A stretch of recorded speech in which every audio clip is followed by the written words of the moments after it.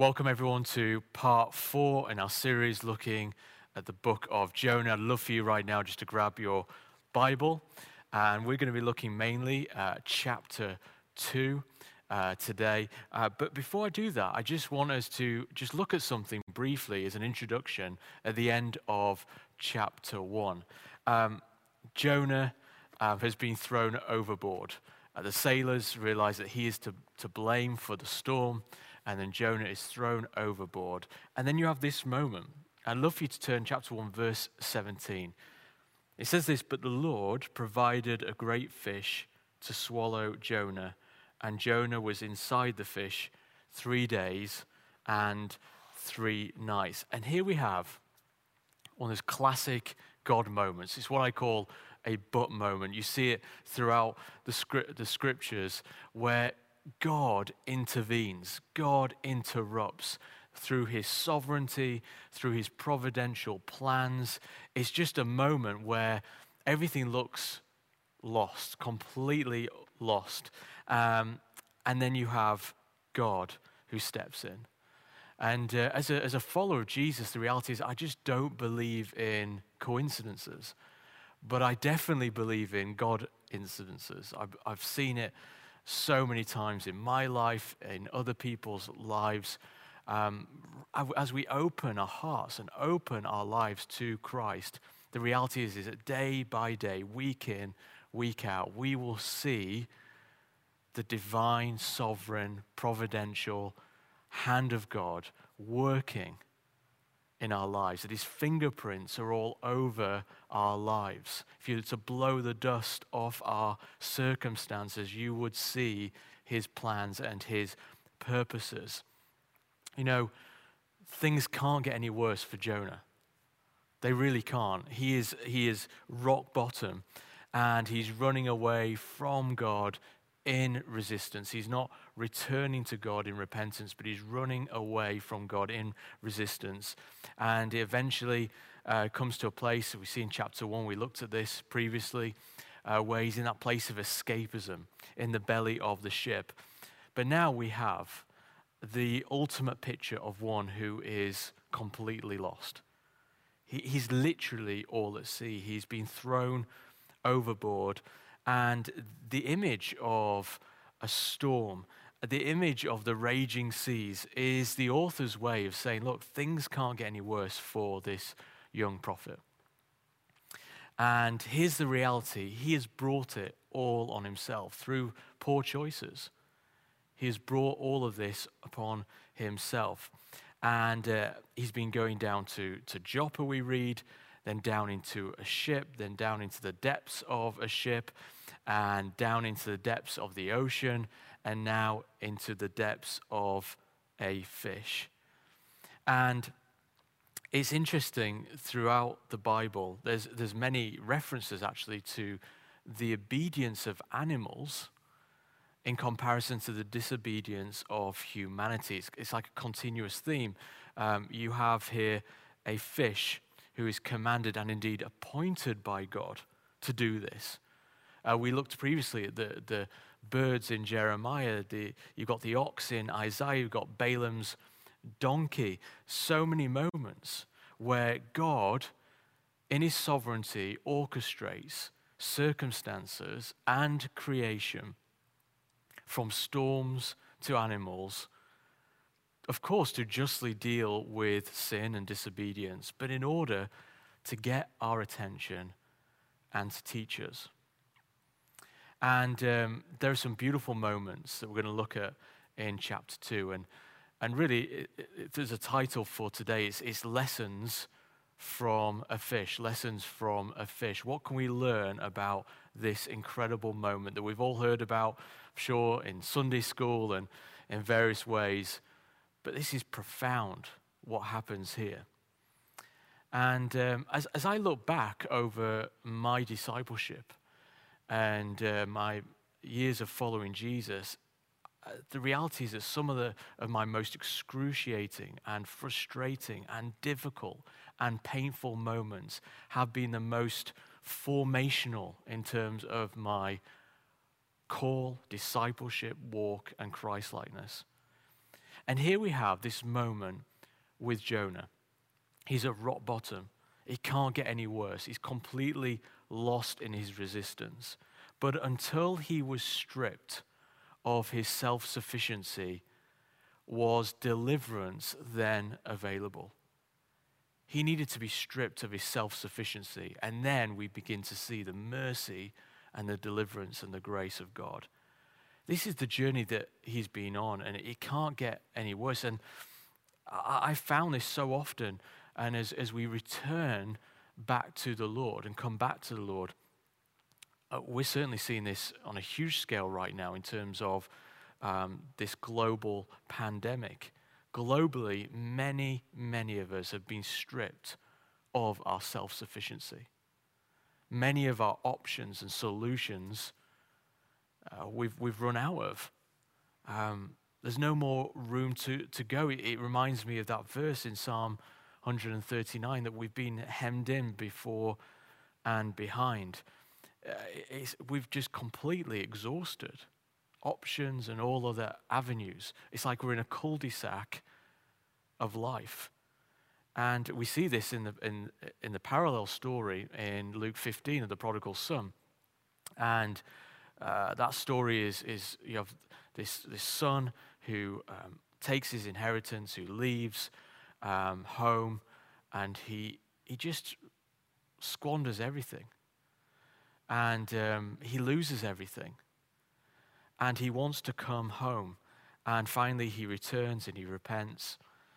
And we have this story beginning to unravel here. And I've seen it so many times in my life and other people's lives. I want to ask you today, are you finding yourself like you're in that boat? Or do you have a child or a relative or a colleague at work or a neighbor, someone who you know of or do life with, where the reality is that they're just at the end of themselves. They've just exhausted all other options.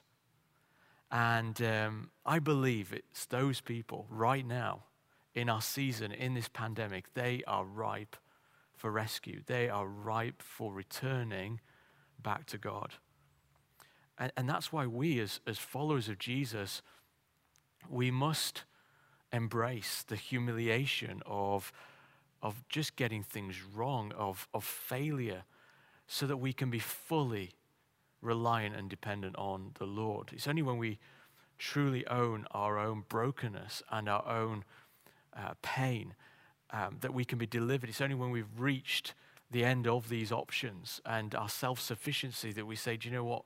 I cannot go on. I need the divine intervention of God to bring me back to him and to bring me back to the call of God upon my life.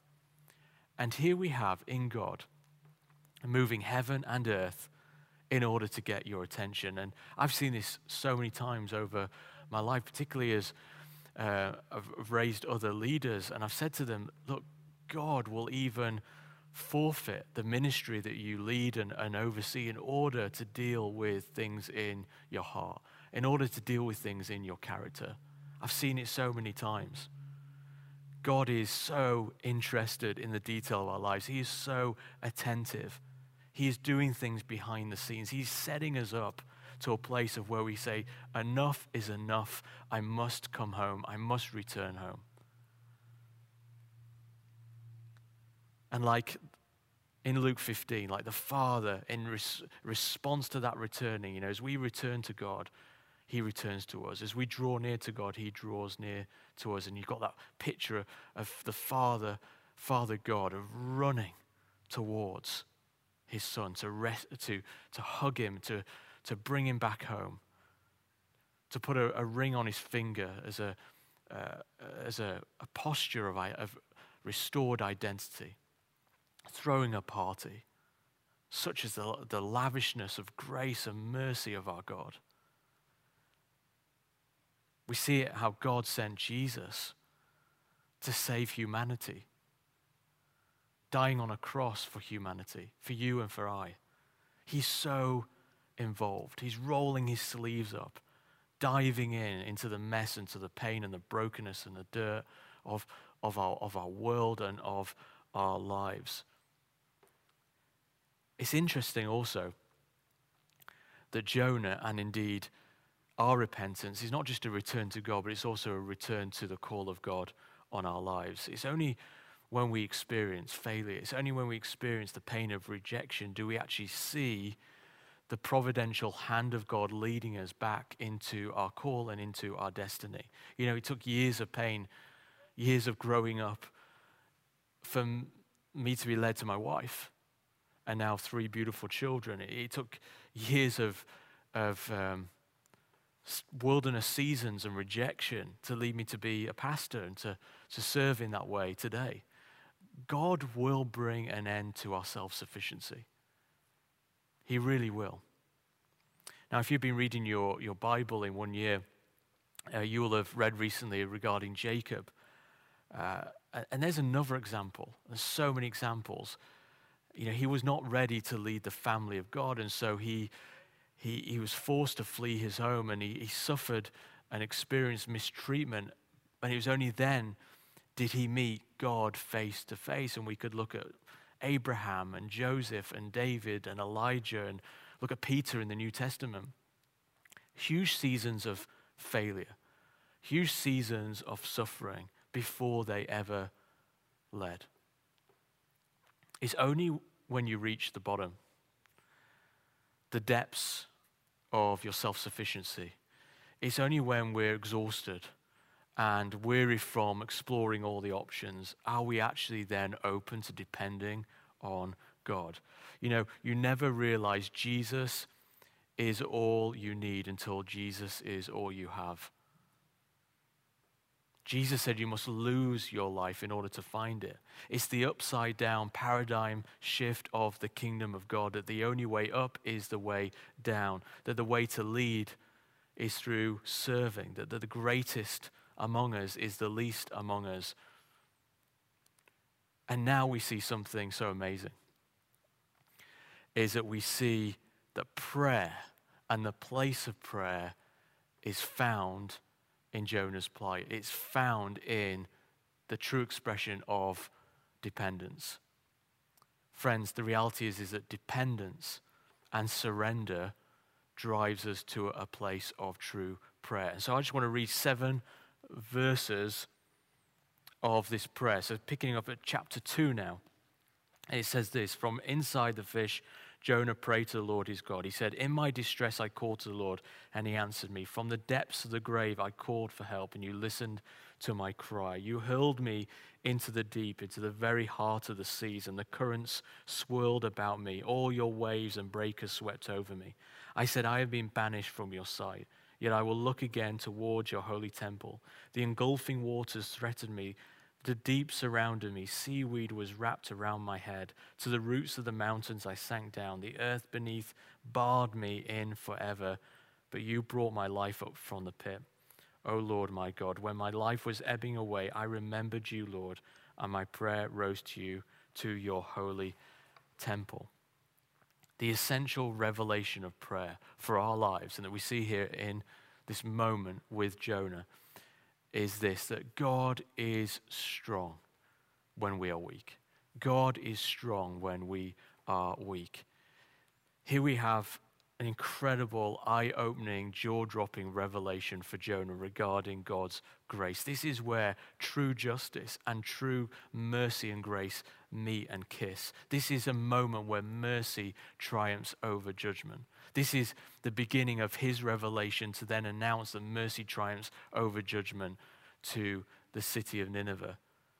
And here we see this revelation comes through 3 things. It's a combination of hard circumstances, where poor choices means that just exhausted all other options.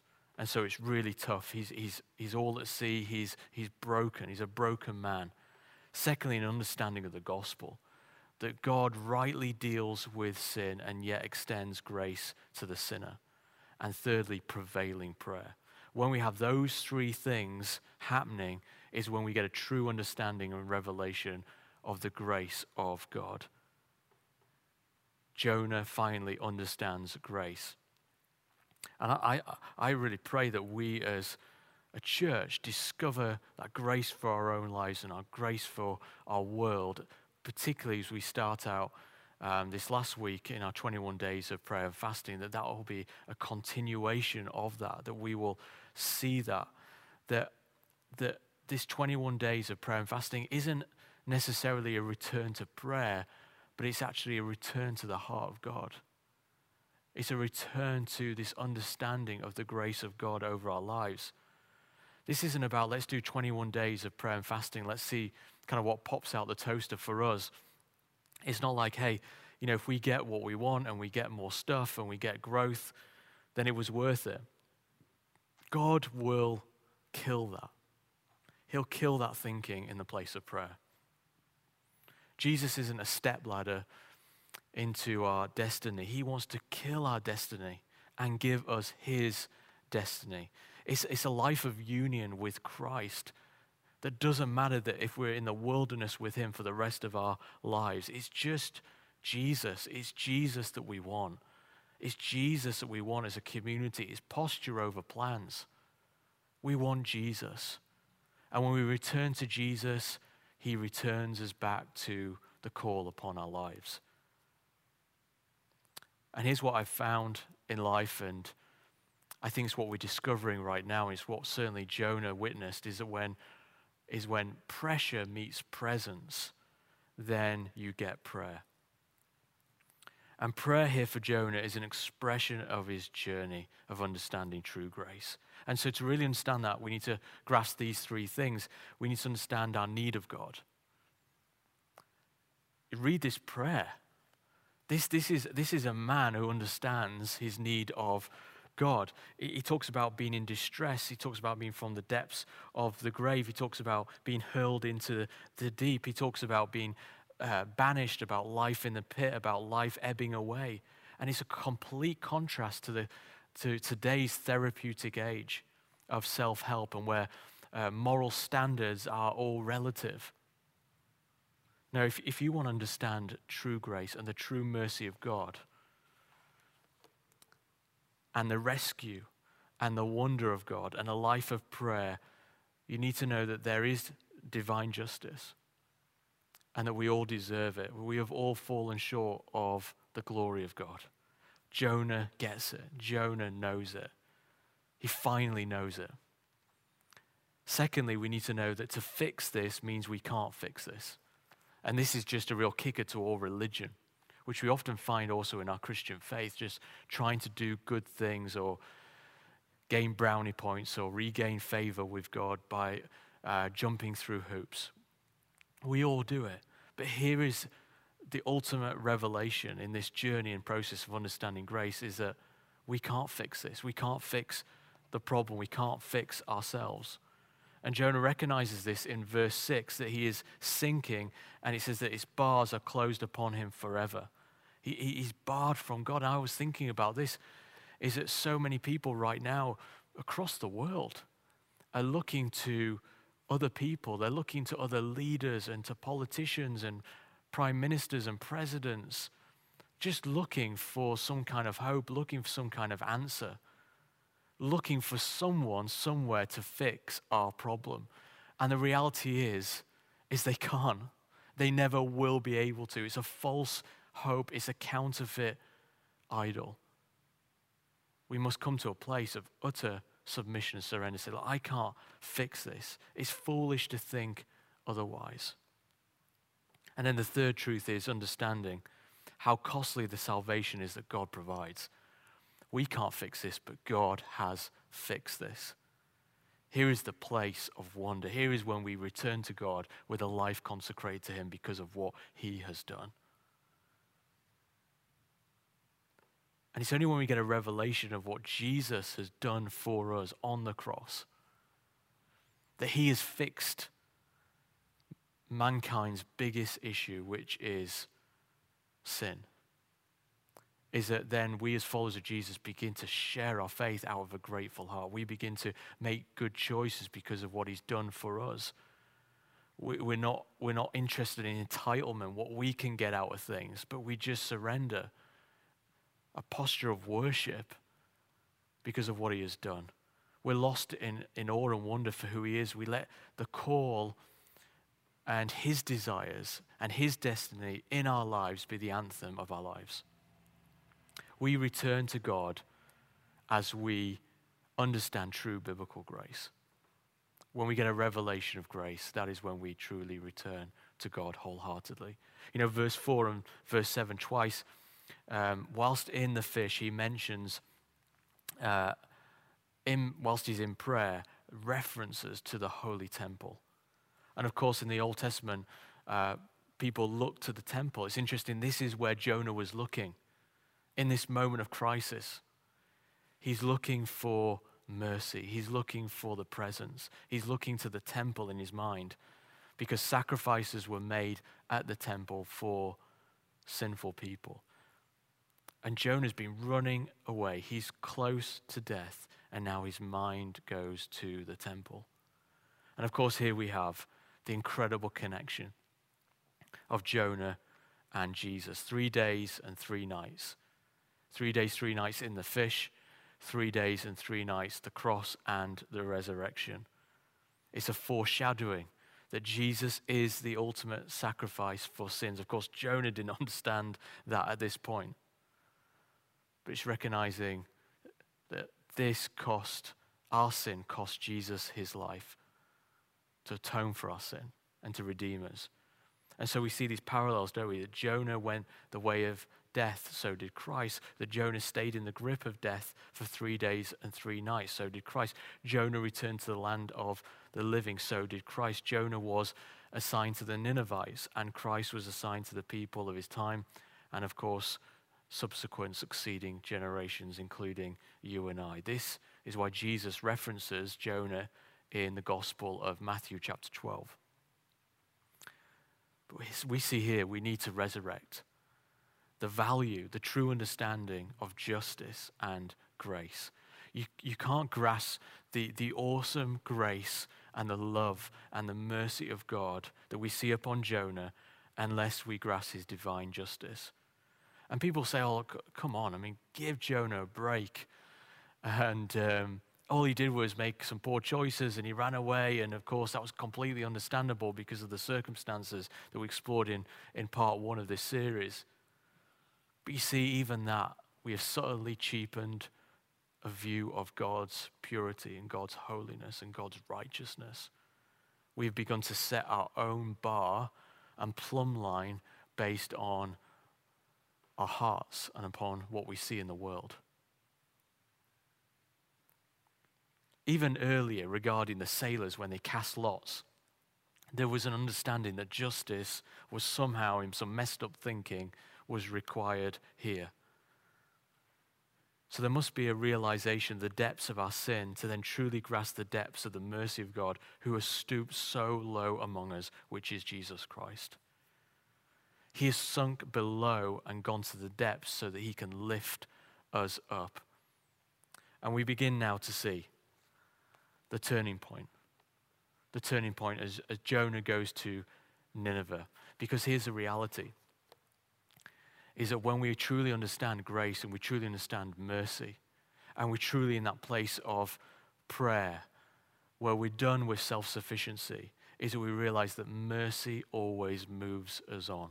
Mercy moves us on back to the call of God on our lives. It washes you up back to your calling and moves you into a life of sacrifice. And we see the parallel, don't we, with the sailors and Jonah, both offering vows and offering sacrifices.